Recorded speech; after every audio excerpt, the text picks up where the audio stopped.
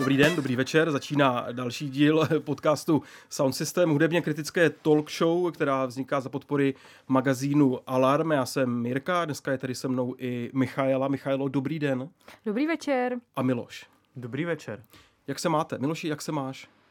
Já se mám tak středně svátečně, ještě to úplně nevnímám, ale zároveň jako sváteční příležitost beru už jenom to pročítání žebříčků, o kterém bude tenhle díl. Žebříčky dneska budou, řekněme, ještě ve 2 větách, jak se má váš nový pes, prosím. Ve 2 kratičkých větách. Má se výborně, dá se to soudit podle toho, jak mám rozkouskaný ruce. No, tak, výborně. Míšo, jak to dneska cítíš ten svět? Jak na tebe ten svět promlouvá? Jak na mě promlouvá svět? Nějak tak jako zamlženě dneska na mě promlouvá. To je slyšet i z mýho hlasu. Mně dneska není úplně nejlíp, tak jsem tady v roušce.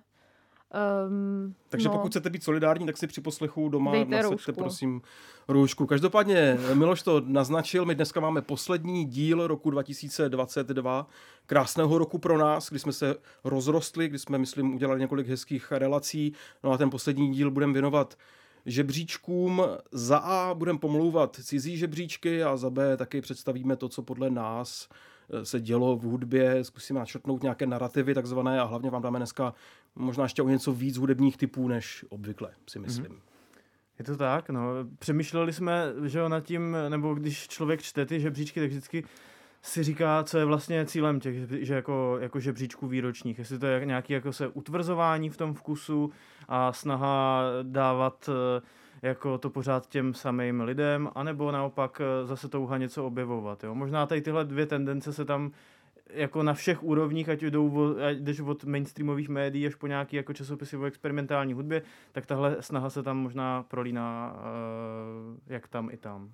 A myslím, že se to bude dost prolínat i v našem sound systému, protože to, co jsme vybrali my a to, o čem budeme mluvit v druhé půlce, reflektuje nějakým způsobem oba tady ty přístupy, ale snažíme se i vysvětlit proč, protože vlastně, jestli jsem to správně navnímala, tak nám ten koncept promování furt těch samých lidí jako nepřipadá jako ten nejlepší způsob, jak pracovat se žebříčkama, nebo aspoň mě teda úplně ne, ale zároveň já jsem ta, která tam ty jména stejně stejně jako zmiňuje později. Já si myslím především, že když jakýkoliv magazín vydá žebříček, tak v úplně prvním plánu si utvrzuje nějakou vlastní identitu a předává prostě posluchačům to, co znamená ten časopis. Takže třeba Pitchfork, který klasicky mě vlastně spíš rozčílil, tak pamatuju si doby, kdybych teda zazpomínal, že když jsem začínával číst Pitchfork, tak tam fakt bývaly jako hodně malý indie jména, dalo se tam objevit spoustu věcí, ale myslím si, že každý, kdo sleduje trochu třeba tenhle velký magazín, tak si uvědomil, že už Pitchfork není tolik o objevování, ale spíš o utvrzování nějakého statu quo, což potvrzuje třeba to, že mají na prvním místě Beyoncé, což asi není jako na světě ani jeden člověk, který by si řekl, tuhle desku jsem opravdu neznal a díky Pitchforku, že si ji můžu pustit. Myslím si, že to je důsledek nějakého toho poptimistického obratu, který přišel v 0. letech, nejenom na serveru Pitchfork, ale svým způsobem to Pitchfork taky mohlo odstartovat, protože v téhle dekádě začal právě tady do těch výročních žebříčků dávat jména jako Justin Timberlake, Rihanna a tak dál a v dnešní době už sledujeme, že vlastně tady ten poptimistický pohled převažuje asi pravděpodobně. Myslím si, že, pardon, se omlouvám, a myslím si, že tomu Pitchforku, že myslím si, že právě jako v určitý době to, že tam dají Justina Timberlakea a Rihannu, bylo jako subverzivní ve skutečnosti, protože si myslím, že byla větší propast mezi jako indie posluchačema a posluchačema mainstreamové hudby, ale Pitchfork, myslím, dost přispěl k tomu, že se ta propast zmenšila a teď vlastně nedělá subverzivního vůbec nic, ale asi je to tak v pořádku. Jsou tam jako v tom jejich žebříčku jsou tak 2 až 3 jako jména, který můžou někoho překvapit, ale mě to teda úplně nepřekvapilo. Jako Lucretia Dalt, Marina Erlop. Jo, ne, já jsem jenom přemýšlela nad tím, jestli v tom vidíte opravdu ten poptimismus, protože když se nad tím zamyslím, tak Pitchfork je jakoby americký médium a mně přijde, že jakoby hodně nese ten žebříček nějaký jako politický messages poplatný tomu jakoby geografickému prostoru, kde odkaď prostě Pitchfork je, tak já přemýšlím, jestli i tohle není třeba ten důvod, proč jsou tam ti interpreti, kteří tam jsou, proč zase prostě Beyoncé to vyhrála, jakože mně to přijde, že to jde trochu podobným směrem jako třeba Grammy. Jako, ale tady to jako hledání té politický message, hlas jako hlasy rozdílných lidí, rozdílných identit. Já si myslím, že tohle je věc, která je jako dost součástí toho poptimismu. Jo. Že to tak jako, protože poptimismus se tradičně vymezuje proti rockismu a že vlastně tady tohle je jako součástí součástí celého toho étosu a jako je to v pohodě. Jo. Jakože, ale víme aspoň, co můžeme čekat od Pitchforku. No. Jako víme, co můžeme čekat a přesně to se stalo, tak Pitchfork asi úplně nedoporučujeme k hledání nějakých nových men. Míšo, našla jsi nějaký žebříček, který by tě jako inspiroval v hledání hudby, která tě zajímá zrovna tebe? Nebo to prostě takhle vůbec neděláš? Já jsem to dřív hodně jako fakt dělával a vlastně to do dneška mám hodně rád, ale o to víc mě vlastně to často zklame. Jakože já asi ráda nějak tuším, co v tom nejvyšším patře pop music takzvaně frčí, takže pro mě je jakoby Pitchfork nějaká jako dobrá orientace pro to, abych jako věděla, co se děje prostě v té popkultuře, jaký jsou ty hlavní trendy, protože to je něco, na co já se dívám. Ale když se podívám jako sama na sebe jako na posluchačku, tak já vlastně jako nevím, no, asi ne. Jakože mě já musím teda jako říct, že mě bohužel, a nemyslím to tak špatně, ale nezajímá mě vlastně moc středoevropský prostor, když by asi měl. Mě zajímají prostě nějaký jako třeba jihoamerický věci, africké věci a takovýhle žebříčky, já jsem je nenašla, ale to neznamená, že jsem je nějak jako intenzivně hledala. Já bych je asi našla, kdybych jako hledala víc, ale neznám je. Jestli máte někdo nějaký tip na přesně tady tu hudbu, tak mi budeme moc rádi, když mi ji pošlete. Samozřejmě nám posílejte svoje názory na naše kanály. Hodně.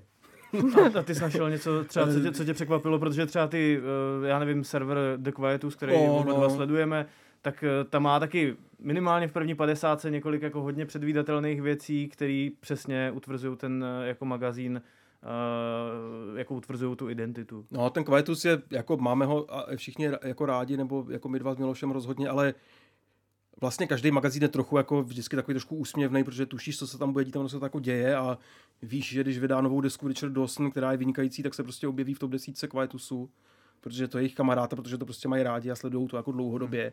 Víš, že když kapela Sea Power, dřív British Sea Power vydá desku, která mě třeba vůbec nezajímá, tak tam stejně vždycky bude. To mě hodně překvapilo, že ji tam zase dali. Teda. Mě to tolik nepřekvapilo, protože oni jako píšou fakt pořád a zároveň je to jediný médium, který nějak mi přijde tuhle kapelu jako cení. A vždycky víš, že když jde nová deska od Suede a tak dál, ale mě to vlastně ten Quietus baví taky z toho důvodu, že Pitchfork v podstatě úplně jako ignoruje britskou hudbu. Nebo v podstatě ji vlastně fakt nerozumí. Jako přijde mi, že jako se velmi málo kdy stane, že by Pitchfork byl schopný zasadit britskou hudbu do toho jako jejich tamního kontextu společenského. A takže tam prostě britské desky v podstatě nejsou, nebo velmi málo. Takže Quietus je fakt jako věc, která je pro mě zajímavá tím, že je vlastně lokální, protože je to sice britský, ale oni jsou taky Briti, sledují tu britskou scénu hodně a myslím si, že pro orientaci v britské scéně je to určitě vždycky jako super žebříček.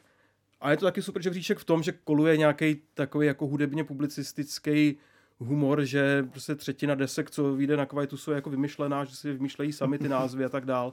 Což tak vždycky vypadá a je to jako trošku srandovní, ale já to mám vlastně hrozně rád, protože jestli existuje nějaký žebříček velký, oni mají tam těch desek 100 a ne 50, ke kterému můžeš fakt sednout a jako odejít s tím, že si uložíš jako 30 desek nebo 20, který neznáš, tak to je Quietus, za to mě vlastně pořád baví jako nejvíc. A samozřejmě nutno dodat, že u Quietusu je lepší prostě jít ze spodu, protože prostě na těch místech jako 100 až 60 jako nebo 40 jsou prostě fakt věci, které člověk úplně nezná. Jsou to jako undergroundové věci, jsou to nějaký New Weird Britain, dronění, experimentální field recordings a tak dál. A jako můžeme se bavit, jestli tady jako nějaká konkrétní field recordings deska opravdu je 60 a nejlepší jako na světě asi není, ale je tam prostě spousta inspirace, takže mě vlastně Quietus pořád hodně baví. Já musím říct, a já nevím, jestli to je střet zájmu nebo není, ale žebříčky The Wireu jsou jako časopisu The Wire britského, pro mě byly teda i dávno, než jsem tam začal psát, jako vždycky prostě zajímavý, už jenom tím, že tam je vždycky jako velká diverzita pohledů a přesně to, co jsi říkala ty, jako že tě zajímá hudba jako z Jižní Ameriky, z Iránu třeba, ze Střední Afriky, z Jižní Afriky, ze Severní Afriky. Tak super, tak já se podívám. A zároveň jsou tam i pohledy třeba jakoby lidí, kteří v těch jako zeměpisných šířkách žijou, jako pohledy contributors, různý reflexe, snaha vychytat jako nějaký silný trendy, třeba jako silná jako environmentální hudba, která je ale jako kytarová, jo, jako třeba kytaristi jako Daniel Bachman, který mě přijde docela dost zajímavý, tak jako pro mě to je vlastně pořád inspirativní, ale musím říct, že tam jsou zase takové jako věci, jako že Moor Mother je na druhém místě, což je samozřejmě úplně v pohodě. Skvělá deska Jazz Codes, kde hostuje třeba Mary Latimore, což mě docela jako harfistka, což mě docela překvapilo. No zase tam je Sarah Davachi, takový jakoby klasiky. Richard Dawson je tam taky, ale zároveň mezi tou 50 je pořád hodně co objevovat a každý žebříček, jakoby, ať je to avantgardní rock, já nevím, moderní kompozice nebo prostě jako hip-hop, tak mají ještě svoje další vlastní žebříčky, takže vlastně tam je, já nevím, těch žebříčků strašně moc, na 30 stránkách, určitě, takže to doporučuji. Jako Wire, poslední vydání Wireu, to roční vždycky je fakt věc jako hodně pro nerdy a mě to jako hodně baví, že to jsou žebříčky, kde fakt nenajdete, nebo možná tam je Kendrick Lamar nebo Beyoncé někde schovaná, ale je to fakt hodně jako nerdská, taková old school záležitost, která vykutává hodně věcí. Já ještě musím říct takovou drobnost, která mě vždycky hodně baví, a to je to, že samozřejmě sleduju jako hudební publicisty, ale občas mě možná ještě trochu víc baví nejlepší desky podle samotných hudebníků. A to myslím, že nejlíp dělá Boomcat, což je v podstatě internetový obchod nebo distribuční jako platforma, ale zároveň vždycky dělají žebříčky, kde osloví jako několik desítek jako umělců, kteří jsou spjatí s tou celou komunitou Boomcatu a ti jsou podle mě právě schopni vytáhnout ještě úplně jako neznámý věci. Pravidelně tam ty svoje žebříčky má třeba The Bug, Kevin Martin a tak dál, nebo Grouper, nebo ty lidi, nebo Oren Ambarchi a ty lidi kolem té avantgardní scény, ambientu a noiseu, Lasse Marhaug, lidi z Norska a tak dál. A to jsou všechno jako ultra fanoušci a ultra nerdi, kteří jsou schopni vytáhnout věci, o kterých jste opravdu v životě neslyšeli, a to je vlastně to, co na tom vždycky já hledám nejvíc. Takže vlastně pokud... I samotný žebříčky vlastně skládá Boomcat. Jasně, no, ale... je zajímavý, že to není jenom distribuční, ale i trochu jako publicistická platforma, kde ty lidi píšou recenze na ty desky, které teprve vyjdou a tak. No. Ale pokud vás jako žebříčky zajímají fakt jenom proto, abyste nasáli nějaký tipy, nepotřebujete tam hledat nějaký narrativy nebo velký příběhy, tak myslím si, že fakt desítky, možná až stovky desek jako vždycky najdete na Boomcatu.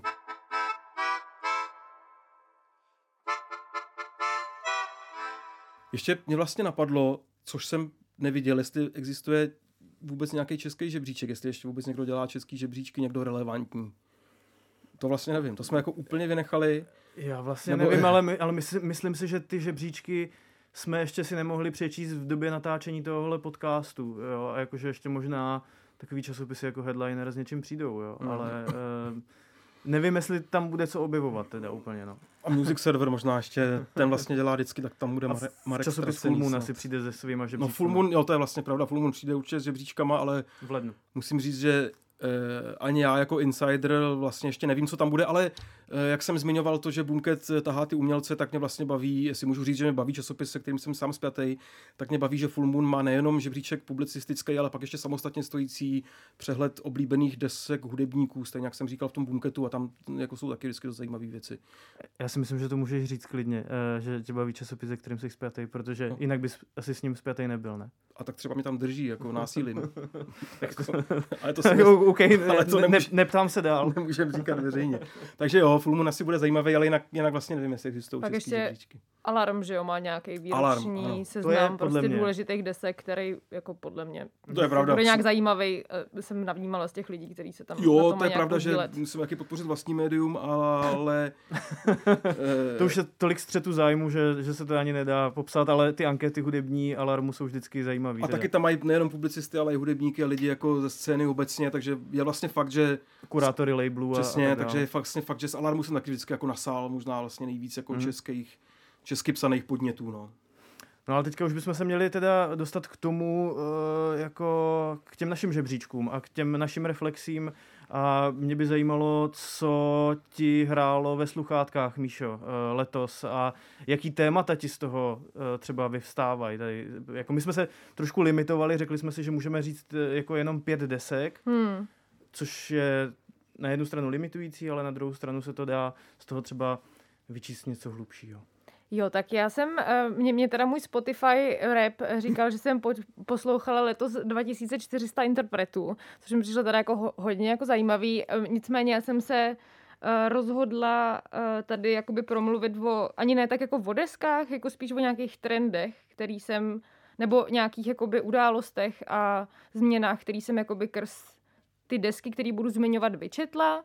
Já jsem měla letos hodně oblíbený desky, které nějakým způsobem nově zpracovávají ženskou zkušenost s tělesností a hodně se mi líbila nová deska Shy Girl Nymph, která je jako hodně, nechci říct explicitní, protože prostě v té její interpretaci sexuality nebo tím způsobem a v tom způsobu, jakým ona jí prozkoumává, není vůbec nic jako nějak vulgárního, je to strašně radostný a něžný.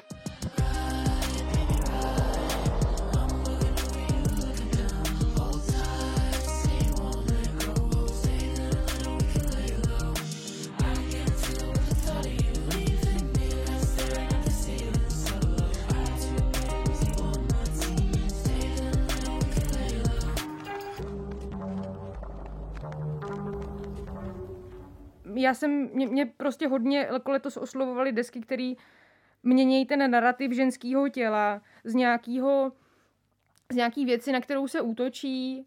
Najednou se prostě ženský tělo v populární hudbě stává prostředkem prostě k nějakému potěšení, nalézání vlastního bezpečí, redefinování nějakého jako narrativu nebo prostě postavy nějaký oběti k někomu, kdo je prostě sám v sobě nějak relativně jako silnej a má se hezky, což mi vlastně ta změna, kterou já tady popisuju, mi vlastně připadá nejlíp ilustrovatelná na posunu FKA Twigs, která je jakoby jedna z těch desek, kterou jsem vybrala, a její mixtape Capri Songs. Tam ten posun, tam mě taky hodně bavilo. Posun oproti prostě tým Magdalene z roku 2019 k někomu, kdo je jako v bezpečí sám v sobě, obklopil se na tom mixtapeu 9 kámošema, který mu tam prostě různě jakoby featujou do těch tracků a prozkoumává jako různý věci. Je to hodně dobrodružný. To mě jako hodně bavilo.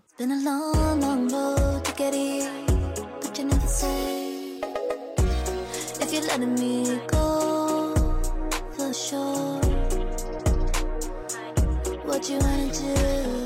I could be with anyone. I'm bustin' like a pussycat. You're the only one I want. Give love and then you take it back. All the kisses, all the fun. I hate it when you give me half. Never give me half. Mně tam přijde vlastně hodně zajímavý, že zatímco na těch předchozích deskách obývala jako takový mytologický postavy jako Magdalena a tak dál, tak tady je vlastně jako sama sebou a že to je víc civilní a to možná souvisí s tím, o čem mluvíš. Jo, já jsem totiž jakoby vlastně hodně měla pocit, že ona používá tady ty velký archetypální postavy na tý Magdalene, aby se nějakým způsobem vyrovnala prostě s tím studem a bolestí, kterou jakoby zažívala pravděpodobně, teď si samozřejmě domýšlím, ale ten její příběh, to, že zažívala ve svém minulém vztahu nějaký domácí jako násilí, těžkou formu, tak jsem pak jako nějak měla pocit, že přes tady tyhle ty postavy přesně jako zpracovává to téma svého traumatu a teď prostě je jako nějaká nová bytost, která se v bezpečném prostředí snaží jako přijít na to, kdo vlastně jakoby je bez toho toxického vztahu, zahodit prostě tu zkušenost, čím jakoby jak nejvíc to jako jde a tak nějak si sama sebe prostě užít ale zároveň tam cítím jako vlastně něco, co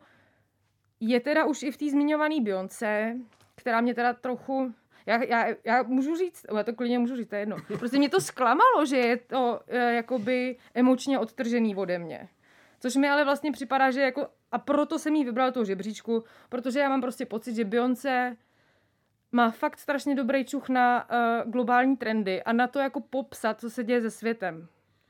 Jakože to není to náhoda, je to prostě jedna z nejbohatších jako popových hvězd,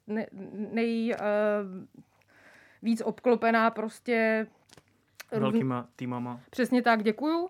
A to mám právě pocit, že je hrozně jako cítit z té její desky Renaissance. Že ona tam jakoby hodně ukazuje nějakou jako trochu revolučnost té naší doby, že už mám jak je ta deska orientovaná na oslavu nějakého bezpečného prostoru prostě pro původně queer afroamerickou komunitu, takže to jako hodně nese ten politický statement, jakoby nějakýho jako boje za vlastní jako práva, zároveň tam cítím nějakou jako odtrženost emoční ode mě jako posluchačky, což mám jako pocit, že to je prostě to, co se nám tady jako tak nějak děje, no, že těch jako tragédií a věcí okolo nás se na nás jako žene fakt hodně a už prostě nemáme kapacitu to všechno jako citlivě vnímat a jak s tím bojovat a fakt je jako najednou hrozně nutný si to svý bezpečí a kapacity jako chránit, aby jsme byli schopní vlastně to nějak celý tady jako přežívat. Mně přijde... rozkecala, pardon. Ne, tak to je od toho tady jako jsme, jako si myslím, ale mě vlastně jako zajímá, jestli můžeme udělat jako trend i tady z toho okamžiku, že lidi jako FKA Twigs už nevystupují právě jako ve formě popových archetypů a že jako odhazují i ten jako popovej mýtus samotný, protože myslím si, že nebylo úplně v minulosti zvykem, že by jako takhle velká mainstreamová hvězda jako zpívala sama za sebe jako osobní texty. Myslím, že v popu se to prostě nedělo. Ještě jenom taková věc, která s tím taky možná trochu souvisí, ale vlastně jsme mohli vidět FKA Twigs tancovat jako v klubu Bike Jesus letos o prázdninách, jo, což možná souvisí s tím jako odhozením toho té velké popové hvězdy, která se stupuje teda na zem aspoň a teda do té střední Evropy a do té Prahy, protože tady natáčela novou verzi Vrány, která má být teďka někdy jakoby příští rok, no. Celebrity Watch. Já jsem to viděl na Instagramu, teda jako nepotkal. Sleduju to za vás. Nepotkal jsem ji na dance flooru, ale jako právě kdybych se tam jako z toho, co říkáš, snažil vyčíst nějaký trend, tak je to prostě možná fakt to, že je to vlastně trošku zvláštní, protože jako pop byl dřív eskapistický v tom smyslu, že vytvářel nějaký velký jako popový idoly a ty idoly jsou jako pořád velký, jako ta Beyoncé, ale vlastně se možná snaží zpívat o tom, s čím se můžou lidi stotožnit víc než v minulosti, nevím. Jo, já taky vlastně úplně nerozumím moc tomu, co je ta motivace. Jestli to je jakoby se snaha jako připodobnit svýmu publiku. No, to si právě, no jasně. Jakože co se stalo, jo? Jakože, když si vemu, jak na mě samotnou Beyoncé dřív působila, tak to byla taková jako pro mě persona nějaký starší ségry, která mi říkala, hej tyjo, musíš na sebe být hodná a nespolíhat na to, že tě vždycky někdo utěší, ale jakoby utěš se sama, jo. A najednou prostě já jsem jakoby krstají renesans nechaná se svýma emocema tak trochu sama a ona mi prostě to říká zase, ale jakoby úplně jinak. Už tam není se mnou. Já se koukám na její party s jejíma kámoškama, kde oni si prostě užívají ten svůj život a já nevím, jestli tím mám jako inspirovat, nebo to mám jako jakože vlastně, já třeba, když se dívám na jiný popový hvězdy, tak tomu nějak, jakoby, jakž takž rozumím. Prostě ten trend k tomu bejt moje kamarád, nebo jakože působit jako někdo, s kým já se můžu stotožnit, to tam vidím docela jasně, ale tady mám pořád pocit, že ona se jako nevzdává vůbec té své pozice té bohyně, kam se sama sebe jakoby chce situovat, což mi zase z nějakého politického pohledu dává nějaký smysl. Zároveň moc nerozumím, nebo nedokážu si představit, kam to může jako ještě jít. Pro mě to byl ten hlavní důvod, proč mě ta deska nebavila. My jsme ji jako řešili v jednom z předchozích dílů hodně, tak se možná trošku opakuju, ale pro mě byl tohle ten hlavní důvod, jako proč jsem se k tomu vůbec nemohl vztáhnout, no, protože už mě fakt nebaví jako dívat se na ty popové hvězdy jako směrem nahoru, no. Mám daleko radši, když jsou prostě vedle mě, což jako Beyoncé úplně není, no. Jo, no. Mě na tom přijdou mě na tom zajímavý dvě věci a doufám, že je nezapomenu teda teďka v rychlosti. Ale jako zajímavý je, že v obě tyhle dvě desky spojuje formát jako hudební mixtape. Jo, no. Samozřejmě se bavíme o tom, že už je jedno, jestli to je mixtape nebo to je deska, ale mixtape tradičně taková ta mixtape, kterou jsme si nahrávali prostě na kazety, že jo, že jsme si tam dali několik jako písniček, pak jsme to poslali dál nějakým svým kamarádům, nebo jsme to dali jako dárek jako nějakému kámošovi nebo kámošce. Takže to byl jako ten formát a médium, který mělo jako propojovat a nějak jako podporovat nějakou sounáležitost a sdílení a tak, že jo, takže možná to trochu souvisí zase s tím, co jsi říkala. Jako ten formát mixtape, jako u Beyoncé cítím, že to je takový jako dekorativní trošku, že tomu úplně nevěřím, jo, ale u FKA Twigs, tak to na mě přesně tady tenhle takovou tu atmosféru těch starých mixtapes a možná i nějakých starších jako 90kových desek, tak to na mě jako hodně přeneslo a vlastně jsem tomu hodně věřil. Jo, no, jakoby tu 90kovou nostalgii a tady to jakoby prolínání se různých žánrů a překrývání v rámci písniček jsem vlastně jakoby cítila i u té Shy Girl, proto jsem ji zařadila jakoby tady do té jedné kupy, ačkoliv mám pocit, že jsou to spíš jakoby různé strany toho jednoho fenoménu nebo prostě reinterpretace ženského těla, jakože rozhodně nemám pocit, že ty desky jsou si nějak podobný, každá prostě to téma řeší úplně z jiné strany, ale to tam vnímám taky, no, že ježišmarja, že to je nějaká součást. Já jsem tady šáhla na mikrofon, tak jsem se vyděsila, že jsem ho rozbila. Tak jsem jenom proto jsem to teďka jako zmínila, no. A pardon, ještě ta druhá, než ji zapomenu, ale u té FKA Twigs jak ona o té desce mluvila, že to bylo jako způsob, jak teda být znovu jako prožívat radost, potom prostě toxickým vztahu a tak dále, a jak o tom předchozím vztahu třeba mluvila v nějakých rozhovorech, tak slovem roku 2022 je gaslighting a do nějaký míry ona se tady s touhle zkušeností jakoby vyrovnává, že jo, jakože ona říkala, že prostě ten partner jako totálně jí jako znejšťoval, že to bylo prostě jako nějaký psychický nátlak, jako nějaký prostě zpochybňování celého jako vidění světa a ona se právě tímhle jakoby vrací zpátky do té své kůže. Jo, to si myslím, že je jakoby důležitý moment po každém traumatizujícím zážitku, protože ve chvíli, kdy jakoby člověk se tím nechá nějak do toho příliš vtáhnout, nebo to se jako nemůžeš si to vybrat, ale prostě pokud seš v tom, tak jak kdyby seš to trauma a ve chvíli, kdy ho odmítneš, tak se musíš nějak vymodelovat sám znova a to myslím si, že je fakt hodně patrný i na téhle desce a vlastně to trošku jakoby cítím i na té jako nový Shy Girl, protože ta deska je hodně jakoby sexuálně explicitní a hodně popisuje ženskou touhu a její různý záhyby a podoby a ona se jmenuje Shy Girl. A prostě hodně, jakoby už jako mladá byla dost vlastně sexualizovaná a hodně bojovala se studem a tady ta jako redefinice prostě sama sebe, přivlastnění si ty svý veřejný persony je myslím si, že hodně důležitá součást té desky, kterou vytvořila a která prostě zní tak super. Jakože to je podle mě jakože třeba Beyoncé mně přijde důležitá politicky nebo kontextově, ale třeba Shy Girl mi přijde tady její nová deska jako fakt super něco, co bych vám fakt všem doporučila k poslechu. A je to prostě i zábavnější jako hudba, si myslím. No, tak to... Nebo jako rozhodně objevnější a jako zní to prostě líp pro mě.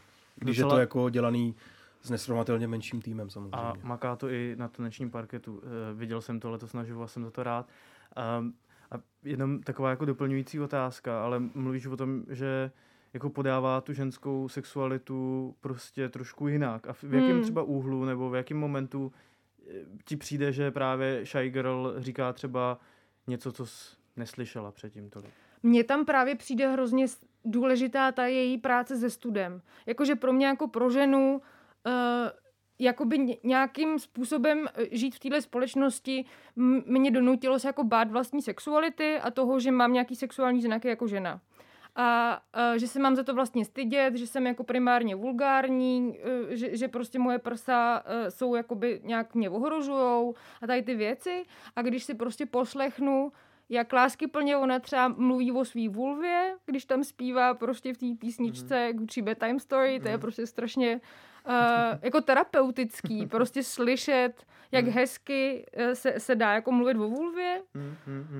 Zároveň i ten celý vibe té desky je takový jako něžnej, zvídavej. Ona právě to jako pojmenovala jako nymfa, protože strávila hodně času, když byla malá v lesích Walesu a strašně jako fascinovaly tady ty jako mýtický víly.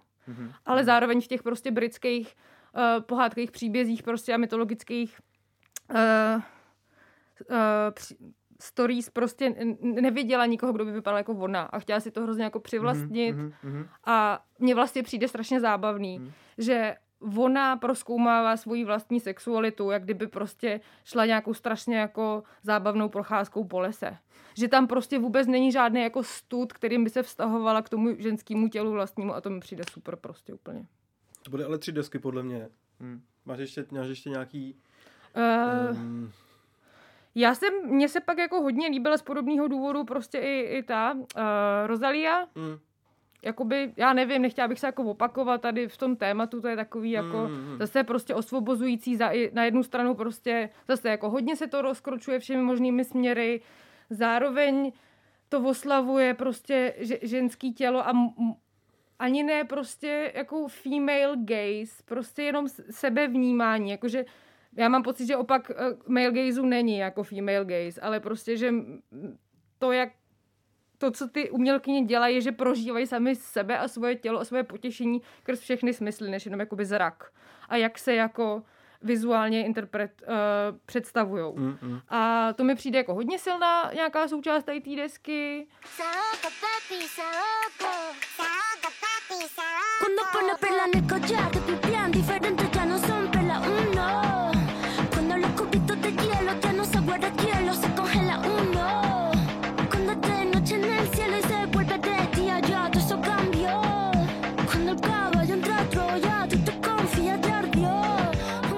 já nevím, no, co bych No tomu jako řekla, abych se neopakovala. A ta pátá ještě, to byla zase Jaja Bay, já už jsem tady o té desce mluvila, Follow Your North Star, a mně se tam na tom hodně líbilo to, že ona to zase prostě tady sebepozice jako ženu otáčí do toho směru, jako v ochraně to svý prostě tělo a ženskost a sama sebe, vymezování nějakých hranic prostě ve vztazích.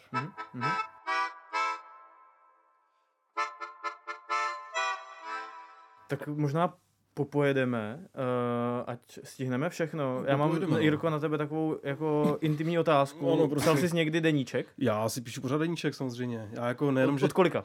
No jako nepíšu si ho pořád jako kontinuálně, spíš jsem rozepsal si jako desítky různých deníků, ale jako nevím, je to pro mě úplně nějaká přirozená součást jako existence a mám to rád a hlavně jako i dost rád jako čtu cizí deníky, jako ať už beletrizovaný ve formě nějaký autofikce nebo tak dál, ale pro mě je to jako důležitý a mně vlastně přišlo, že Míša všechny desky, o kterých mluvila, jsou jako desky obrácený jako dovnitř a vlastně nám to nepřijde už vůbec něčím jako specifický v tom současném jako kontextu, že to tak jako bylo, že to tak jako je.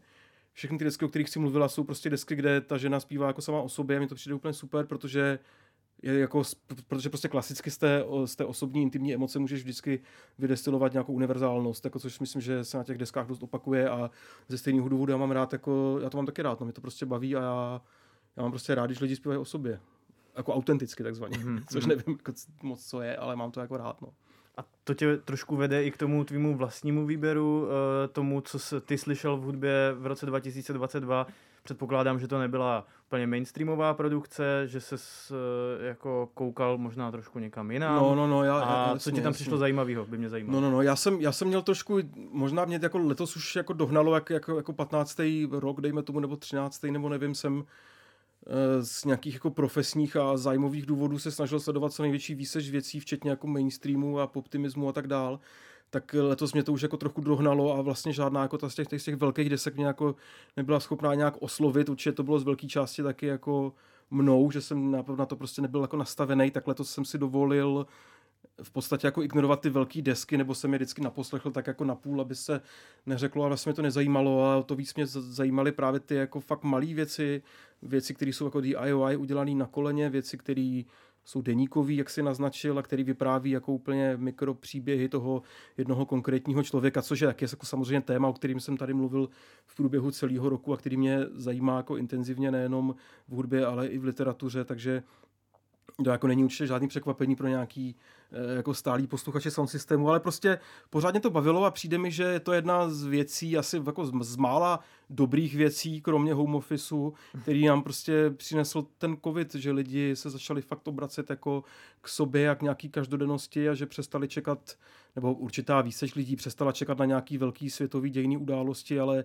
více zaměřovala na komunikaci se svými nejbližšími lidmi, více zaměřovala na jako diagnostikování vlastních emocí a více zaměřovala na to, aby tyhle každodenní emoce byly schopný přenést jako někam ven, tak to je prostě to téma, který mě bavilo nejvíc a je to pro mě taky trochu pokračováním právě toho trendu, takže mě prostě vlastně letos stejně jako loni nejvíc bavila třeba Claire Rusey, kterou jsem konečně viděl i naživu v Atriu Žižkov, se kterou jsem mohl mluvit půl hodiny a vlastně musím říct, že si jako pouštím třeba ten rozhovor, který mám nahranej s ní, protože je vlastně hodně podobný těm deskám, protože ona na těch svých deskách hodně používá takový diktafonový útržky jako z dialogů se svýma přátelama a tak dál. A já vlastně znám ten její hlas z těch desek, protože ona tam často pouští sama sebe, jak se baví s nějakou kamarádkou a když si pustím jako záznam toho rozhovoru, který jsme dělali spolu, tak vlastně ten hlas jako znám z těch desek a hrozně mě to baví. Ale samozřejmě jsem jako poslouchal i ty její desky a je to prostě taková asi nejvýraznější představitelka tady toho mikrotrendu, který mě strašně baví a myslím si, že ten mikrotrend se trošku propisuje i do jako tvorby lidí, kteří dřív dělali něco možná trochu jiného. To je u mě nejvíc třeba Jenny Hval, o který jsme mluvili hodně v březnu, a která jako se vydala dvouma směrama, která jako hudebně se vydala víc do popu ve smyslu, že tam na té letošní jarní desce Classic Objects jako má občas nějaký náznaky, fakt jako mikronáznaky brazilských rytmů, mikronáznaky nějakého jako nějaký takzvaný pověstný skandinávský melodie nebo citu pro tu melodii. Jsou to vlastně nejvíc popové písničky, co v kariéře udělala, ale zároveň jsou ty texty strašně takový jako každodenní. No. Zpívá tam o svý svatbě, ale kterou jako nerámuje, takže je to jako nějaká obrovská událost, ale prostě tam zpívá o tom, jak si prostě před tím obřadem jako lupla nějaký uklidňováky, aby jako přestala vyšilovat a tak dále. Myslím, to jsou prostě věci, se kterými se člověk může stotožnit a to mě prostě strašně bavilo, takže... A ta deska je hodně zajímavá i tím, jaký třeba jako výrazový prostředky popový vlastně využívá, jsou tam hodně jako jihoamerický žánry znát, že jo. Je to takový, bosanova vlastně docela. Jako trošku tam ta bosanova jako je, což je něco, co jako mám vlastně jako strašně rád dlouhodobě, ale Tropikália trošku tam taky je, ale jako myslím, že to prostě fakt funguje strašně dobře. A vlastně mi to překvapuje, protože jsem kromě té desky četl i ten její experimentální román Girls Against Gods, který vydala v roce 2020 a který je vlastně jako hodně experimentální, se kterým jsem trošku měl problém, protože jako narušuje nějaký klasický jako beletristický narrativy a tak dál a jako je to hodně, jako hlavní téma té knihy je jazyk, ale oproti tomu jako texty té desky jsou vlastně strašně jako civilní a mě vlastně strašně baví jako obě polohy, že vidíš, že to je člověk, který je fakt nasáklej jako avantgardou a má jako najetý strašně moc jako hudebních i vizuálních věcí, spolupracuje s vizuálními umělkyněma a tak dál. A zároveň je prostě schopná jako udělat úplně suverénní civilní desku, která funguje bez jakýchkoliv konceptů a to je to, co mě prostě strašně bavilo. No. Mm-hmm.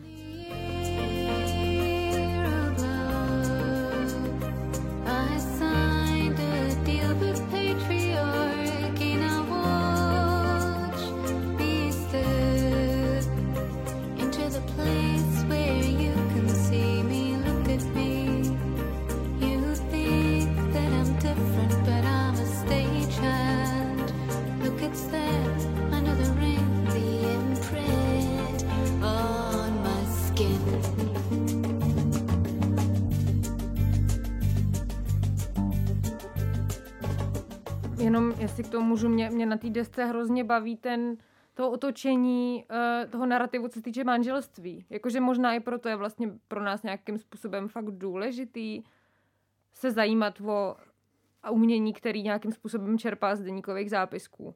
Protože ona jakoby, jak tam jako zpívá o manželství, tak je to tam slyšet až nějaké jako výčitky svědomí vůči nějakému svýmu pohledu na svět, že vůbec do té instituce jako vstoupila.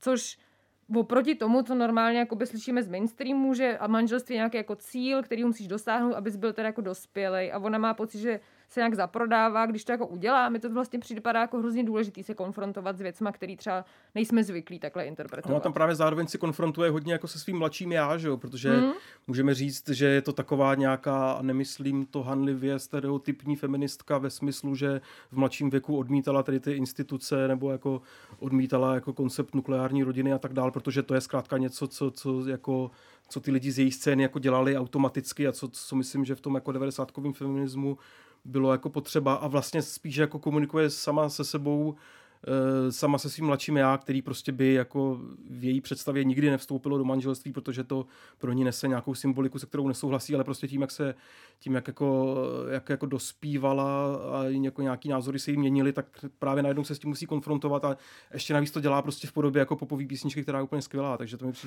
mi přišlo strašně dobrý, no. To mi přišlo hrozně dobrý. Ještě bych se jenom na chvilku vrátil k té Claire Rusey, kterou jsem zmínil, ale zmiňoval jsem ji i loni a přijde mi, že jako trošičku jako buď vyvolala ona sama nějakou mikrovlnu, anebo jsem se o to spíš začal zajímat já, ale přišlo mi, že letos bylo fakt strašně moc desek, který pracují jako právě s diktafonama, s field recording, s nahrávkama různých dialogů a monologů, desky, které jsou udělané fakt na iPhoneu a tady z těch jsem chtěl vypíchnout desku od producentky, která se jmenuje Henry Meal. Ta deska se jmenuje Skin Deep, A Study on Human Skin and Concert a vyšla na Objects Forever. Je to taková fakt hodně jako malá deska, je celá udělaná na iPhoneu, je celá udělaná z takových mikromelodií, záznamů různých dialogů, různých jiných hlasů, nevíte vlastně, co je sample, co se jí doopravdy stalo, co hraje na nástroj, nebo co od někud stáhla, je to taková vlastně jako koláž, hodně emoční a jestli jsem chtěl říct jednu desku, kterou si myslím, si jako odvažuji tvrdit, že nikdo asi vlastně moc neslyšel, protože já sám jsem ji objevil asi před měsícem, tak to je tahle, to fakt jako výrazně doporučuju a je to pro mě taková jako vlajková loď, ale zároveň na té scéně baví to, že bych místo tady té desky mohl říct jako 10 různých jiných a vlastně jsou všechny pro mě důležitý. Je to prostě spíš celý ten jako vibe, který mě strašně bavil na tomhle.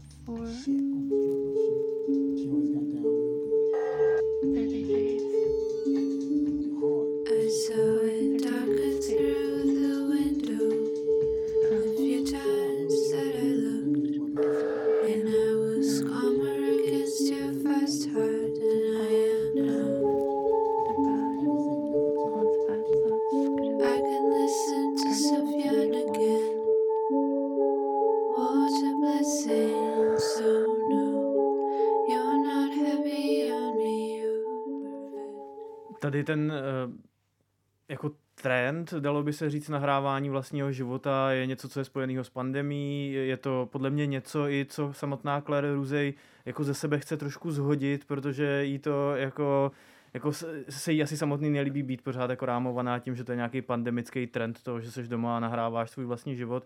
Mě by zajímalo, kam se to posunulo podle tebe. Třeba vnímáš tam nějaký jakoby estetický posuny od toho, jak to vypadalo v roce 2020 a kdy to jako vypadá tady v té jakoby so-called postpandemický Jo, jako ono je potřeba právě říct, že Claire Rusey se tady tomu jako mikrožánru věnovala i před pandemií, protože ona je vystudovaná bubenice a taky jako má vlastně hodně avantgardní background a jako v mládí, kromě toho, že poslouchala Midwest Emo, což jsem taky vlastně na to docela poslouchal, tak prostě chtěla být jako nejlepší avantgardní bubenicí, to mi jako řekla.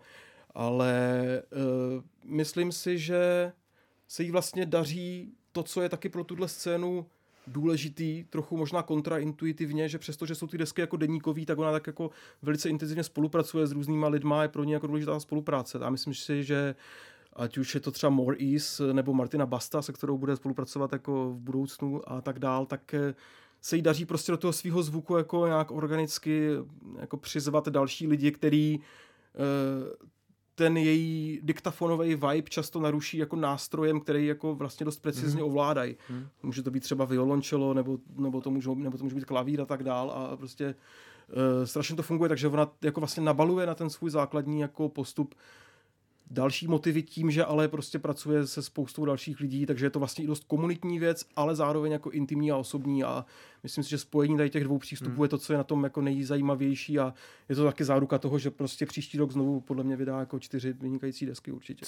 Což je ostatně vlastně i to, jak ona se snažila ty desky, bylo jich víc letos teda, z různých i stylů teda docela, takže se snažila prezentovat vlastně v té živý podobě s živým klavírem, s čelem podle mě a s něčím takovým. Když já jsem se s ní teda bavil před tím koncertem, asi týden před tebou, než přijela do Prahy, tak zrovna říkala, že zrovna mají zvukovku a snaží se to, a že je z toho trochu nervózní, protože to nikdy jako předtím nedělala v téhle podobě, ale že to je asi ta cesta. No. A je to taky jako experimentální hudebnice pro mě v tom jako pravým jako prapůvodním významu, že jako často dělá věci s nejistým výsledkem a jako neví, jak dopadnou, což je v podstatě jako, nebo jako je to vlastně jako jedna z podstaty experimentální hudby, že děláš doslova jako experiment a nevíš, jak dopadne a to ona dělá pořád, no. Si myslím. Mě ještě na tom zajímá další věc. Hrozně zajímavý to máš, Jirko. Jak tady tenhle trend, jako tady těchhlech zvukových autodeníků, audiodeníků souvisí s literárním trendem autofikce. Myslíš si, jako, že tam jsou nějaký paralely nebo nejsou? Ta autofikce, to jsou tradičně autorky jako Patricia Lockwood a ty bys možná mohl jmenovat ještě dál. No třeba Ben Lerner mě teďka samozřejmě hodně baví, což je něco, co jako hypuje kolega Bělíček s kolegyní Klíčovou v zpřízněném podcastu Teledere a tak dál.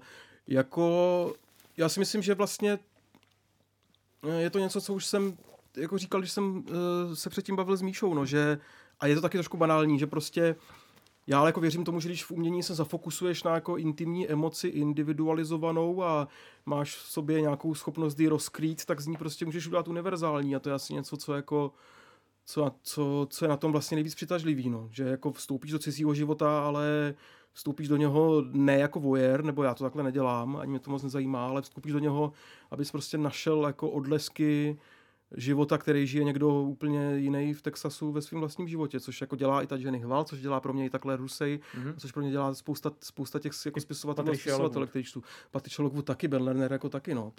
Takže ty paralely se tam dají sledovat a dá se mluvit o nějaký jako zvukový autofikci klidně. Jako já bych to klidně takhle nazval, jako myslím si, že jako autofikce, jako každý trend je trošičku přehypovaná a těch knih, jako který vychází, o kterých se říká, že jsou autofikční, tak jako taky samozřejmě spousta z nich není jako nějak extrémně zajímavá. Je to prostě trend, na který spousta lidí naskočí, ale vlastně moc neví, jak ho uchopit, takže jako každý trend. Přesně, takže to není úplně samospásný, ale myslím si, že by se to klidně takhle dalo říct a já jsem za to hlavně hrozně rád, protože mě to extrémně jako baví i v té literární, i v té hudební podobě. Já už jsem mluvil hrozně dlouho. Ale máš tam ještě 3 desky. Ale mám tam tak úplně Já jako mě zajímá Zajímají mě, no. Zajímají mě. Jako souvisí to taky s tím, jak jsem říkal, že jsem moc neposlouchal mainstreamový velký popový desky, tak jsem naopak se možná ještě o něco víc, než jako v minulosti ponořil do archivů, který mě vlastně hodně bavili, a je to třeba label Freedom to Spend, který vydává takový zapomenutý americký avantgardní desky z 80. Cherry Night je třeba vynikající deska. Pak mě hrozně bavila brazilská zpěvačka Joyce Moreno, která natočila takovou tajnou zapomenutou desku v roce 77, která tenkrát nevyšla z různých důvodů, především z důvodů autorských práv a tak dál, a vyšla teď poprvé po těch dekádách, a je to taková vedle těch jako klasických men, který známe z Brazílie 60. a 70. let, jako je Gilberto Gil, který přijede na Colorsy a já tam jako asi nepojedu, nebo Caetano Veloso a tak dál, nebo Gal Costa, která nás opustila letos, tak Joyce Moreno jako stojí trošku bokem, ale je to vlastně strašně zajímavá věc, strašně dobře natočená, a to mě taky hrozně bavilo. A ještě teda poslední 2 desky, jednu z nich je německý producent Ludwig Wandinger, který vydal ambientní album Spiritual Decay a který mě bavilo hrozně jako zvukově. Neskoumal jsem úplně, jestli je ta deska zatížená nějakým konceptem nebo narrativem, ani mě to tolik nezajímá, ale ačkoliv nejsem nějaký extrémní jako audiofil a vlastně mě tolik nezajímá ten zvuk, tak tady mě ten zvuk naopak jako vlastně zajímá 100%. To je fakt čistě zvuková deska, která je strašně dobře natočená. Tváří se na první pohled jako takový vlastně docela standardní jako ambient, ale to, jakým způsobem ty zvuky jako reálně zní, je fakt strašně vtahující. A je potřeba dodat, že to ještě vyšlo na českém labelu Gin and Platonic, o kterým jako asi všichni víme, nebo říkáme to dlouhou dobu, že je hrozně důležitý pro jeden lokální středoevropský kontext, nebo vlastně i dneska už jako evropský kontext, tak to pro mě byl takový dost jako zajímavý zásah z Gin and Platonicu. Mě to hrozně připomínalo tady tahle deska Williama Basinského a Disintegration Loop, a že tam jako byl nějaký vibe takový, já nevím, duchařiny nebo něčeho takového, něčeho, co si prostě automaticky spojím s Williamem Basinským. A je hrozně zajímavý, že vlastně Ludwig Wandinger předtím dělal jako takovou roztěkanou elektroniku a vycházel třeba na Orange Milk Records. Přesně. Což je právě ta věc, která už jen tolik zase nebaví, jako tady ten mikrotrend nebo velký trend, ale tohle je v podstatě klasický ambient, ale prostě udělaný, jako natočený v tom studiu jako tak strašně přesvědčivým a suverénním způsobem, že jako kdybych to sečetl jako na minuty, tak bych to možná ve Spotify Wrapped vedle Lany Del Rey a Stereolab jako taky měl dost vysoko.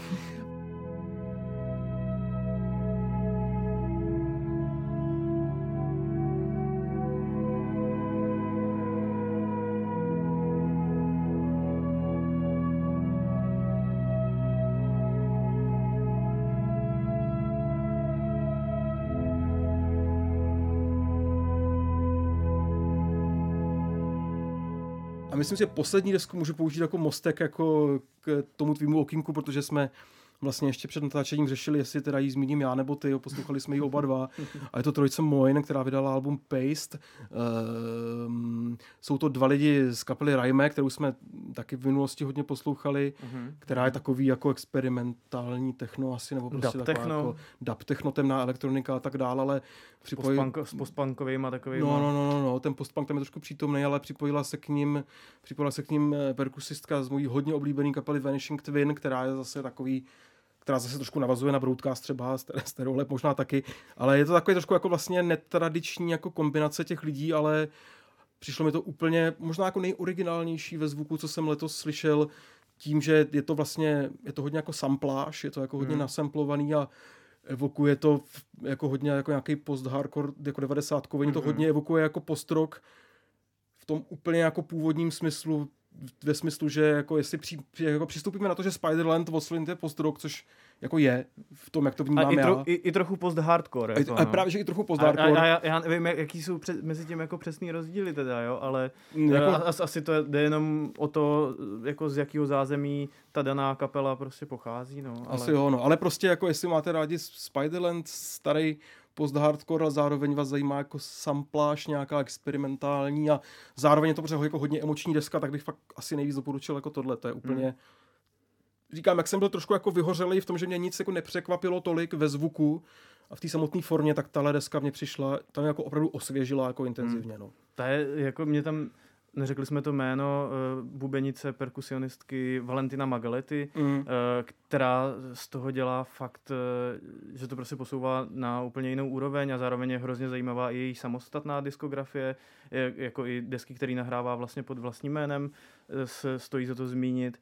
A jo, ta práce jako, že tam jsou nahraný ty kytarové linky, které jsou vlastně rozsekaný a i ty linky na bicích jsou prostě vlastně jako rozsekaný a že to je tak jakoby udělaný metodou prostě cut and paste, vystřihni nalep trošku a je tam taky takzvané, ale jako mluvené slovo hodně, což je taky takový další mikrotrend, o kterým jsem vůbec moc nemluvil, ale jako taky mě to vlastně na to hrozně bavilo, vždycky mě to jako baví a což se váže na ten post-hardcore a taky vlastně, přesně. No, to jsou ty metody. A Míšo, ty jsi to neslyšela, ale? Ne. To je strašné. Jakoby pouštěla jsem si to dneska, mě to tak nebavilo, pardon. Dobře.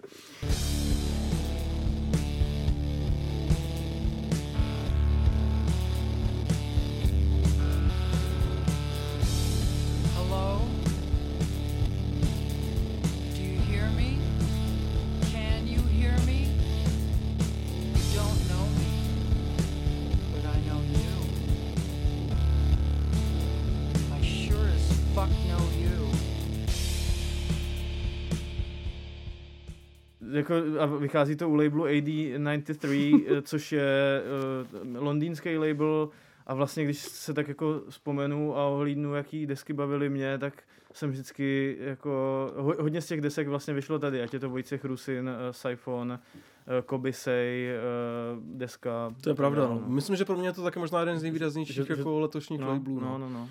Tak čím jsme ale teda tím pádem přišli asi k tobě, tam máš Vojtěcha Rusina. Je to tak. Pamatuješ si na to? To bylo dobrý, ne? Jak jsme ho viděli v punktu. Jak tam nafukoval ten obří polštář.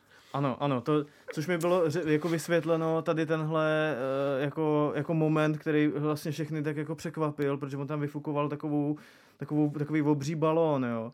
A to samý jsem viděl potom o pár týdnů později v Krakově na Unsoundu ve Filharmonii krakovský a jako polští kolegové mě vysvětlili, že to je jako že to je nějaká polská metafora pro to, jako když je něco hodně moc vážný, tak to tady tímhle jako zhodíš, že to je, musíme trochu popustit, nebo já nevím, jo, jako je to nepřeložitelný do češtiny. A to mě právě strašně bavilo, no, že ten jeho koncert, to tak jako zhodil. Prostě. Že ten jeho koncert, jako i ta deska, která je taky jako skvělá, kterou jsem taky chtěl dát do 5, nakonec si tam dal teda ty, je vlastně docela jako závažná, že jo, má tam nějaký jako středověký ozvuky a tak dál. Ale zároveň vlastně to na konci umí jako trošičku, jako ne ani schodit, ale trošku posunout jako bokem, což mě hrozně bavilo.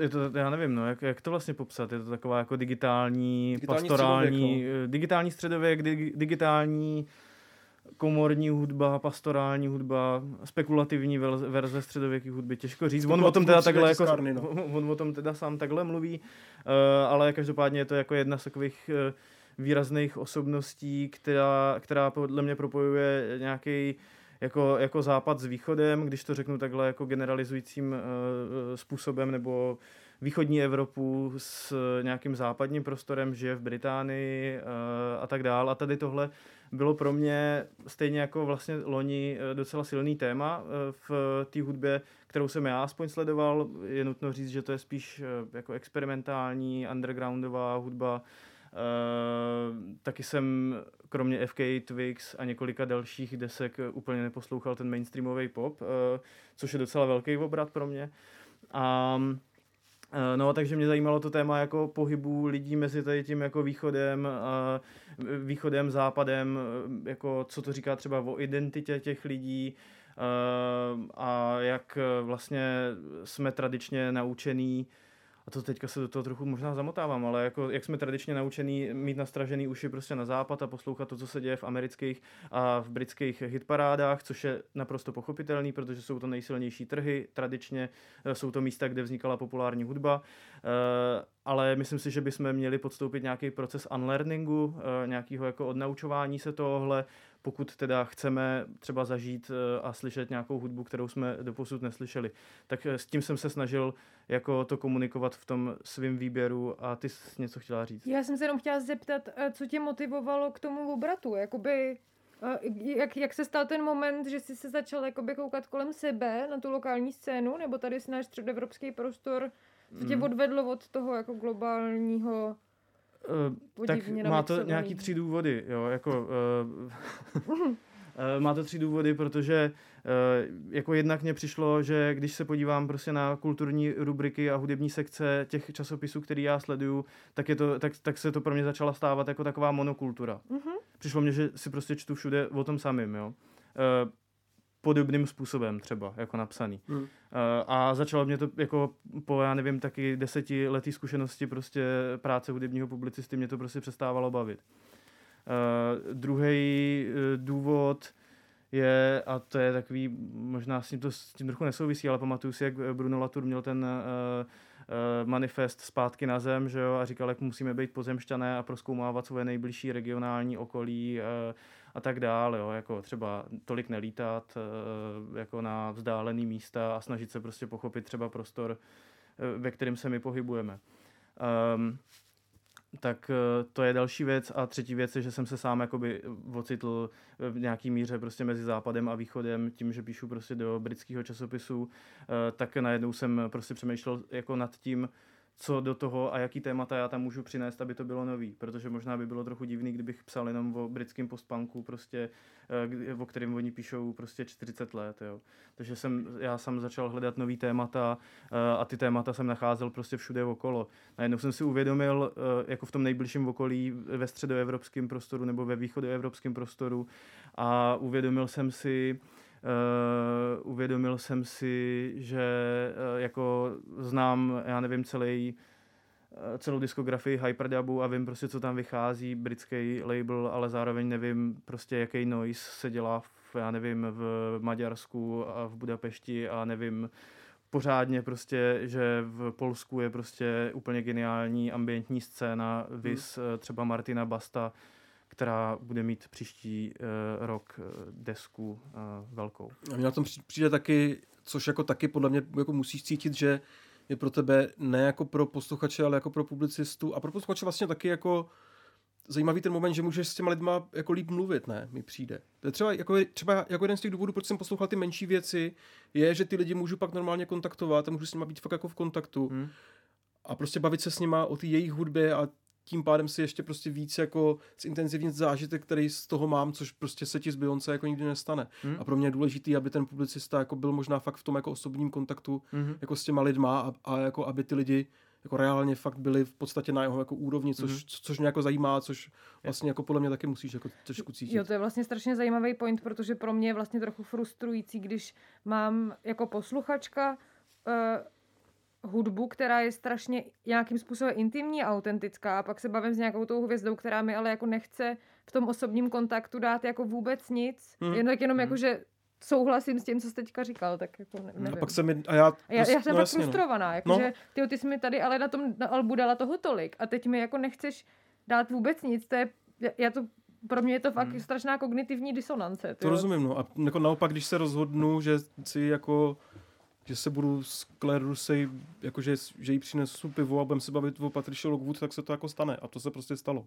A to je jako pro mě strašně důležitý, abych jako, nebo tak je to možná pro mě taky lék jako na tu frustraci z té hudby, že prostě si ty lidi trošku přiblížím tím svým posluchačským výběrem, pak s nimi můžu komunikovat a oni sami mi řeknou, co je na té jejich hudbě jako zajímavý pro ně a mně se právě ten zážitek zintenzivní, pro mě tohle to bylo třeba hrozně důležitý. Jako já s tím souhlasím, ale zároveň si myslím, že to se nemusí týkat jenom toho, že ty lidi žijou prostě ve Vídni, nebo jako, že to je prostě podle mě tou úrovní toho, jakou hudbu pokrýváš a že to je pořád nějaká jakoby undergroundová nebo experimentální nebo nezávislá scéna. a k těm lidem se prostě, ať jsou jako z Glasgow, nebo prostě z Milána, nebo já nevím, prostě z Malmö, tak se k ním pořád jako dostaneš o něco líp, jo. Tak no, ale zároveň taky jako souhlasím s tím, že je docela důležitý a pro mě to je čím dál tím víc důležitější jako v mém psaní chápat, odkud ty lidi, jako prostředí, ve kterém oni se pohybujou, odkud přicházejí, jaký mají vývoj a všechno tohle jako ovlivňuje i to, co, jako jak přemýšlím o té hudbě, kterou jako vytvářejí, no. No, Každopádně desky teda Vojtěch Rušin, aha, to jsme se jako shodli hodně. Jo, to vyšlo na labelu AD93. Potom tam mám právě desky od Adély Mede, což je jako ambientní skladatelka, zpěvačka, která natočila desku, kterou si sama vydala. Taková jako hodně nenápadná věc, zpívá tam, právě si myslím, že to taky znovu tematizuje tady tu zkušenost mezi jako západem, východem, znovu říkám, že to je generalizující, ale prostě, jo, jako nebo mezi postsocialistickými zeměma a prostě nějakým tady západním prostorem.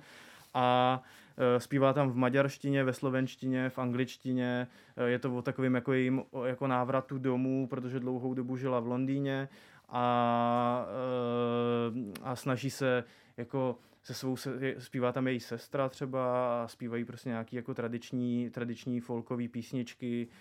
V jejich rodině mají jako tradici folklorních tanců, že jo, takže tam jsou nahraný field recordings prostě toho, jak na takový jako dřevěný podlaze zrovna tancuje nějaký soubor a tak dál, no.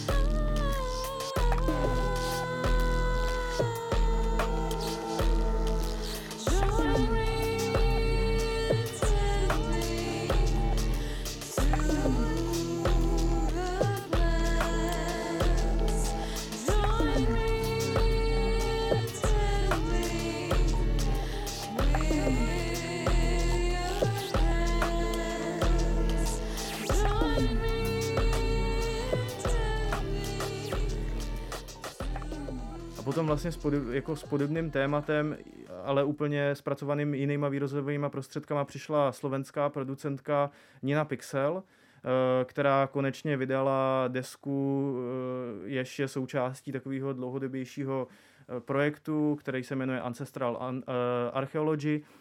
Stejně se jmenuje i ta deska. Ona má spíš zázemí zase v technu, takže tady tohle je taková jako věc, která je hodně jako procítěná, promyšlená, ale zároveň funguje i na parketu. Prozkoumává tam nějakou jako zase slovenský folklor, nějakou slovenskou jako horskou, léčitelskou prostě okulturu, jo. Předčítá tam sama z nějakých jako starých herbářů, má tam jakoby pičnutej trošku níž hlas, aby zněla jako mladší. Ale je to ona, já jsem pořád přemýšlel, jestli jsou to jako nějaký záznamy prostě já nevím, ze slovenské televize z 80. let, ale každopádně je to ona.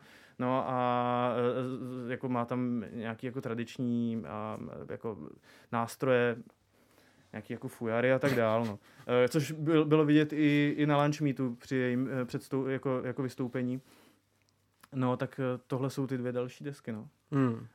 A přijde mně prostě jenom vlastně jako obecně ještě, abych jako si obhájil to téma, že to v roce 2020 tak nějak s tím vyrazila takový kolektiv East Bloc Anti-Fascist Sound Alliance. Bylo to hlavně na Twitteru, bylo to především o tom, že tady ty lidi kritizovali editory prostě ze jako západních hudebních magazínů a říkali jim, proč si nás nevšímáte, proč tady je ten slepej úhel, proč prostě vás tady, jako myslíte si, že tady neděláme něco zajímavého a tak dál. A vlastně tady tahle diskuze se pořád vyvíjí, protože a to jsem docela rád, protože tady tohle bylo o takovým jakoby o takových výkřicích na Twitteru a teďka to dostává trošku konstruktivnější podobu. Dostává se to na právě velký festival jako Unsound, Legacy Who, objevuje se to téma prostě v panelových diskuzích, třeba i na Lunch Meetu a tak dál. No. Myslím si, že je důležitý třeba mluvit i nebo je jako silnější, jako důležitější prostě mluvit i o tom, co se děje jako na ukrajinské experimentální scéně, odkud já jsem znal toho jako velice málo. Letos toho znám mnohem víc, třeba jako ambientní skladatel, takovej ducholog Dima Nikolajenko, který provozuje label Muskut, hrál tady na Alternativě, jako hrozně zajímavá hudba.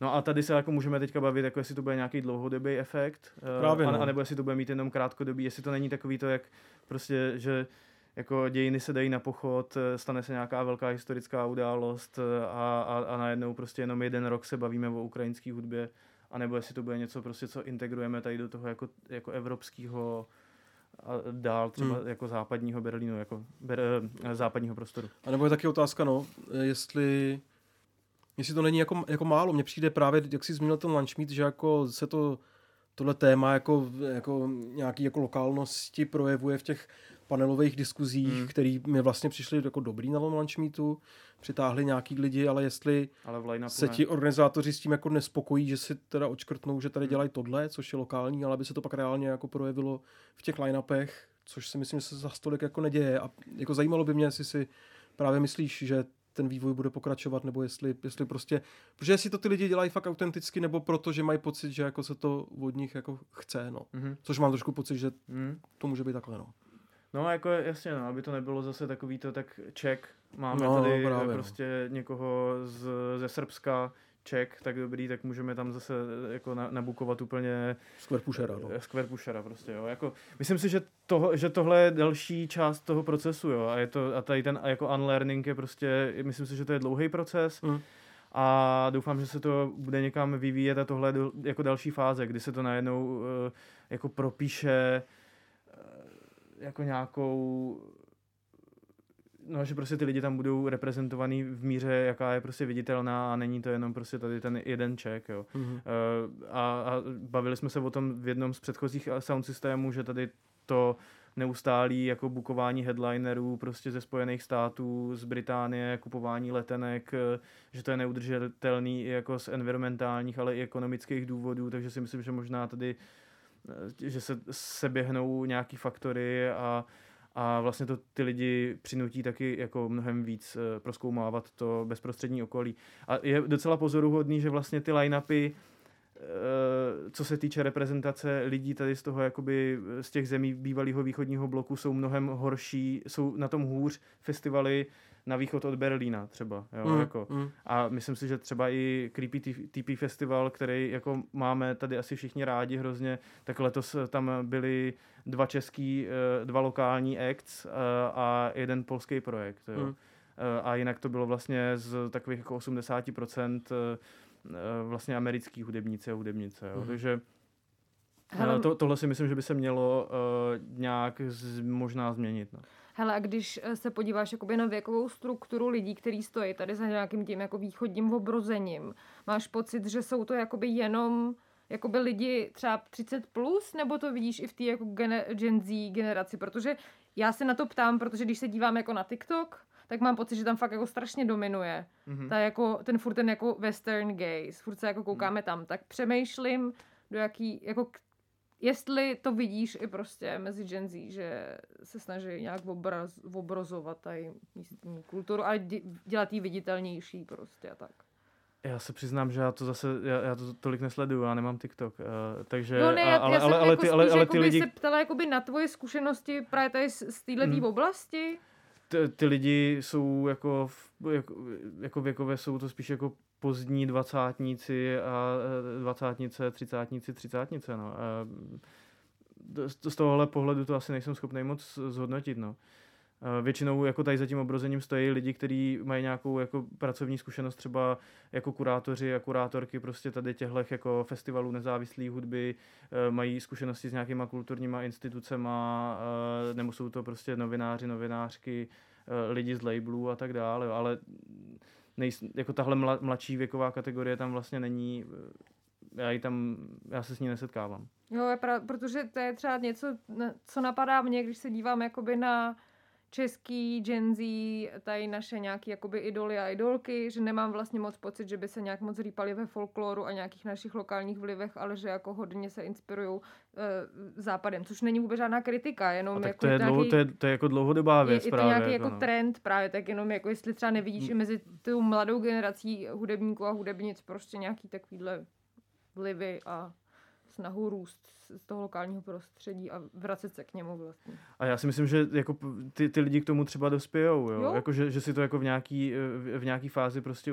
jako ten vliv tady toho, jako já nevím, angloamerický popkultury třeba uvědoměj a začnou prostě jako prozkoumávat teda, co se děje, anebo taky to, odkud oni pocházejí a tak dále, jo? Tak a tohle je podle mě vliv, nebo jako vývoj, kterým si prošla i většina lidí, který tam teďka ten folklor dávají, jo. Takže jako těžko říct, no. Já si hlavně myslím, že jako pointa... A zároveň je dobrý říct, že to je spíš jako taková reimaginace folkloru, než jako nějaký jako vztahování se, no. Jasně, no, ale ta pointa taky, je myslím nutný říct, jako ta pointa není jako ignorovat angloamerický popkulturní kontext, protože to by za A byl jako nesmysl, za B by se člověk samozřejmě ochudil a zavřel do nějaký úplný jako lokální nory, to tak nejde, že jo, ale myslím si, že ten ideální stav je jako navnímat samozřejmě, co se děje na globální úrovni a pak jako se taky kouknout na tu lokální a nějakým způsobem to v sobě prostě smíchat a vytvořit z toho něco originálního. No. Být takzvaně glokální, global i local. Tento podcast vzniká jen díky příspěvkům od vás, našich čtenářů a posluchačů. Podpořte jeho vznik v naší stálé kampani na darujme.cz. Odkaz najdete v popisu každého dílu. Kolik to bylo desek teda, Miloši? To bylo desek, jsou 3. Ještě máš něco v chýšce schováno. Já tam mám ještě slovenskou kapelu Širom, takový projekt... Slovinskou kapelu Širom, projekt, který běží už jako docela dost dlouho. Ty lidi mají jako zkušenosti z různých projektů, ať už jsou to třeba nějaký postrokový kapely,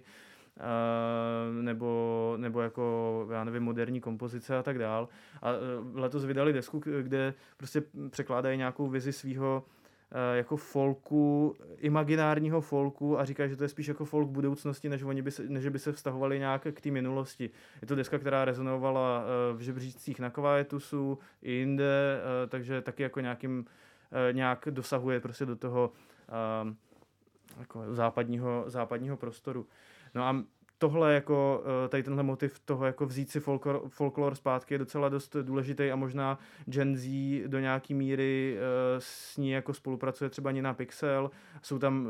Je tam jako třeba snaha přeznačkovat si ten folklor, vzít si ho zpátky a je třeba jako, že já nevím, vzít si ho zpátky třeba z nějakých queer pozic a tak dál. No. To mi přijde třeba u té Niny Pixel jako strašně důležitý motiv, jo? Že mám pocit, že folklor je často spojovaný s nějakými jako konzervativníma tradicemi a u ní jako hodně cítím, že to je naopak použitý subverzivně k tomu jako vymezení se vůči tady těm zotročovacím jakoby konzervativním vlivům, se kterým to bylo jako často spojené, nebo jakým tradicím. Je jako důležitý říct, že tady všichni ty lidi, o kterých se bavíme, tak samozřejmě neoslavují národ, ale jako vztahují se k tomu z nějakých jako antifašistických pozic, queer pozic často a jde o to si spíš ten folklor prostě vzít nějak zpátky a pochopit to, jako odkud pocházejí.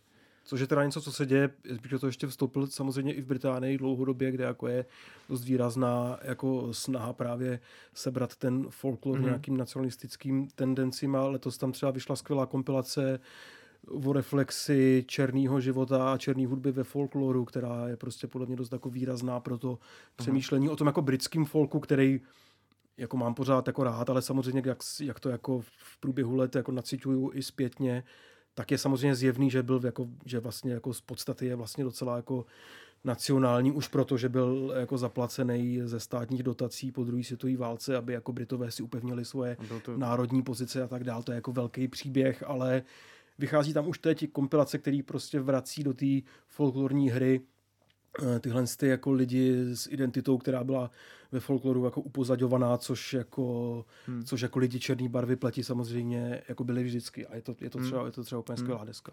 A tady ta tendence k tomu folkloru se samozřejmě děje čelem k vzestupu krajní pravice, ať to bylo teda v Británii s Brexitem, a nebo tady v tom středoevropském prostoru jako s Orbánem, tak to s tím jako souvisí, že jo?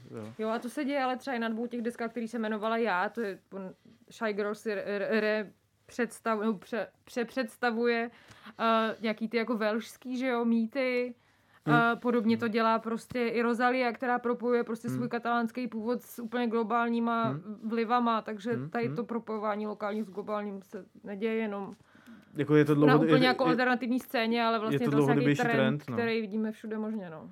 Myslím si, že New York magazín v roce 2018, který skládá vždycky takový jakoby žebříčky a narrativy těch jednotlivých roků, tak říkal, že identita je prostě nejdůležitější a lidi, jako identita je nejsilnějším narrativem a tématem pro jako celého roku a že lidi prostě řešejí, odkud pocházejí, jo. Takže tohle je a tematizují prostě nějaký ty lokální motivy. No. Což se nám vlastně jako v podstatě propojuje jako celý to, o čem jsme tady dneska jako mluvili. Ale měl jsi tam českou desku ještě jednu. Jo, měl jsem tam ještě Tomáše Nýznera desku Bečvou, což je takový cestopis, který je udělaný pomocí kytarového minimalismu a nazbíraných field recordings a je to taková jako cesta podél otrávený řeky Bečvy, kdy Tomáš Nýzner, který pochází prostě tady z tohohle kraje, tak se vydal na nějakou 100kilometrovou pouť podél té řeky a vlastně a přetavil to tady do téhle desky, která vyšla na labelu Warm Winters Records, který taky doporučuji třeba sledovat. A je to zase ten případ toho, že je to jako ultralokální věc, ke který se tady prostě vztáhneme víc, protože jsme za A asi pozorovali tu kauzu otrávené Bečvy v médiích, za B mnozí z nás jako reálně v té krajině kolem Bečvy jako pobývali někdy, ale je to zároveň deska, která je schopná rezonovat i v tom britském kontextu, protože se objevila ve Vajru v tom přehledu, protože je to deska, která funguje, i když jako vůbec nevíš, jak vypadá Bečva, protože to je prostě jako, protože to je moment, který každý má zase svůj vlastní, každý člověk si může při poslechu téhle desky představit svoji vlastní řeku a funguje to vlastně úplně stejně, nebo jako trošičku jinak, ale taky dost zajímavě, takže to je pro mě taky jako vlastně super příklad toho, že se z ultralokální věci stane prostě univerzální, pokud to jako zpracuješ s nějakou empatií, což Tomáš Nýzner myslím určitě udělal jako velmi, velmi povedeně.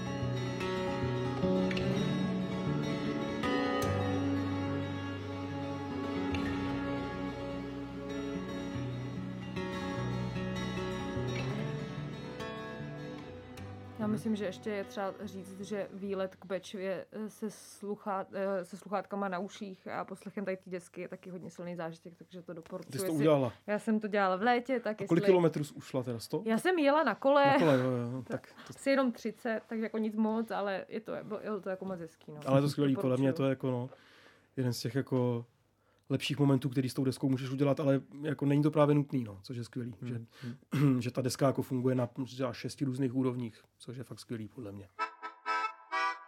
Jsme se nakonec docela ale rozpovídali na Vánoce. To jsme se hodně rozpovídali. Je možná dobrý říct, připomenout, že všechny ty desky a takový jako krátký textíky najdete taky na webu Alarmu, protože si to třeba ne každý zapamatoval a zapsal. Takže pokud vám utekly ty jména, tak budete mít přesně to, co určitě chcete, a to jsou hezky vypsané desky s odkazama a s dalšíma typama od nás tří. Dneska tady teda není s náma Karel, na toho jsme ještě nespomněli. Tak vzpomínáme na Karla. A prázdná židle. Je tady prázdná židle, je trošku smutný, ale s Karlem se určitě potkáme v příštím roce a potkáme se všichni a určitě do našich životů vstoupí i jiní noví lidé a nové desky a zážitky. To bude dobrý, ne? A na co se těšíte? Na porod. Já se těším na porod. Výborně, těšíme se též. Pak se těším na desky, no. Já jako přesto, že jsem několikrát dneska řekl, že jsem trošku z toho vyhořelej, což pořád jako jsem, tak to vnímám jako spíš nějakou další část toho dobrodružství, kterou jako s hudbou mám a zajímá mě jako, jak se k ní zase vrátím, jako nějak jako jinak, nebo co mě bude bavit novýho a baví mě na tom to, že vlastně nevím, jak se to stane. Takže se nechám jako sám sebou a i tím okolím jako rád překvapit, jak začnu poslouchat věci třeba jinak zase.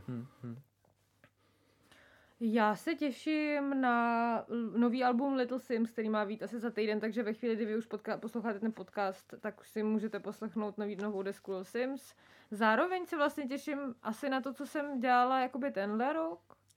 Nevím, možná mě bude zajímat něco jiného, ale vlastně se dost těším na to, co přečtu z popu v roce 2023, no, kam se ten svět zase trochu jako otočí, tak na to se těším. Co se otočí nějakým jako příjemnějším směrem, než třeba letos to nebylo úplně. Co ty, Miloši? Co máš v plánu?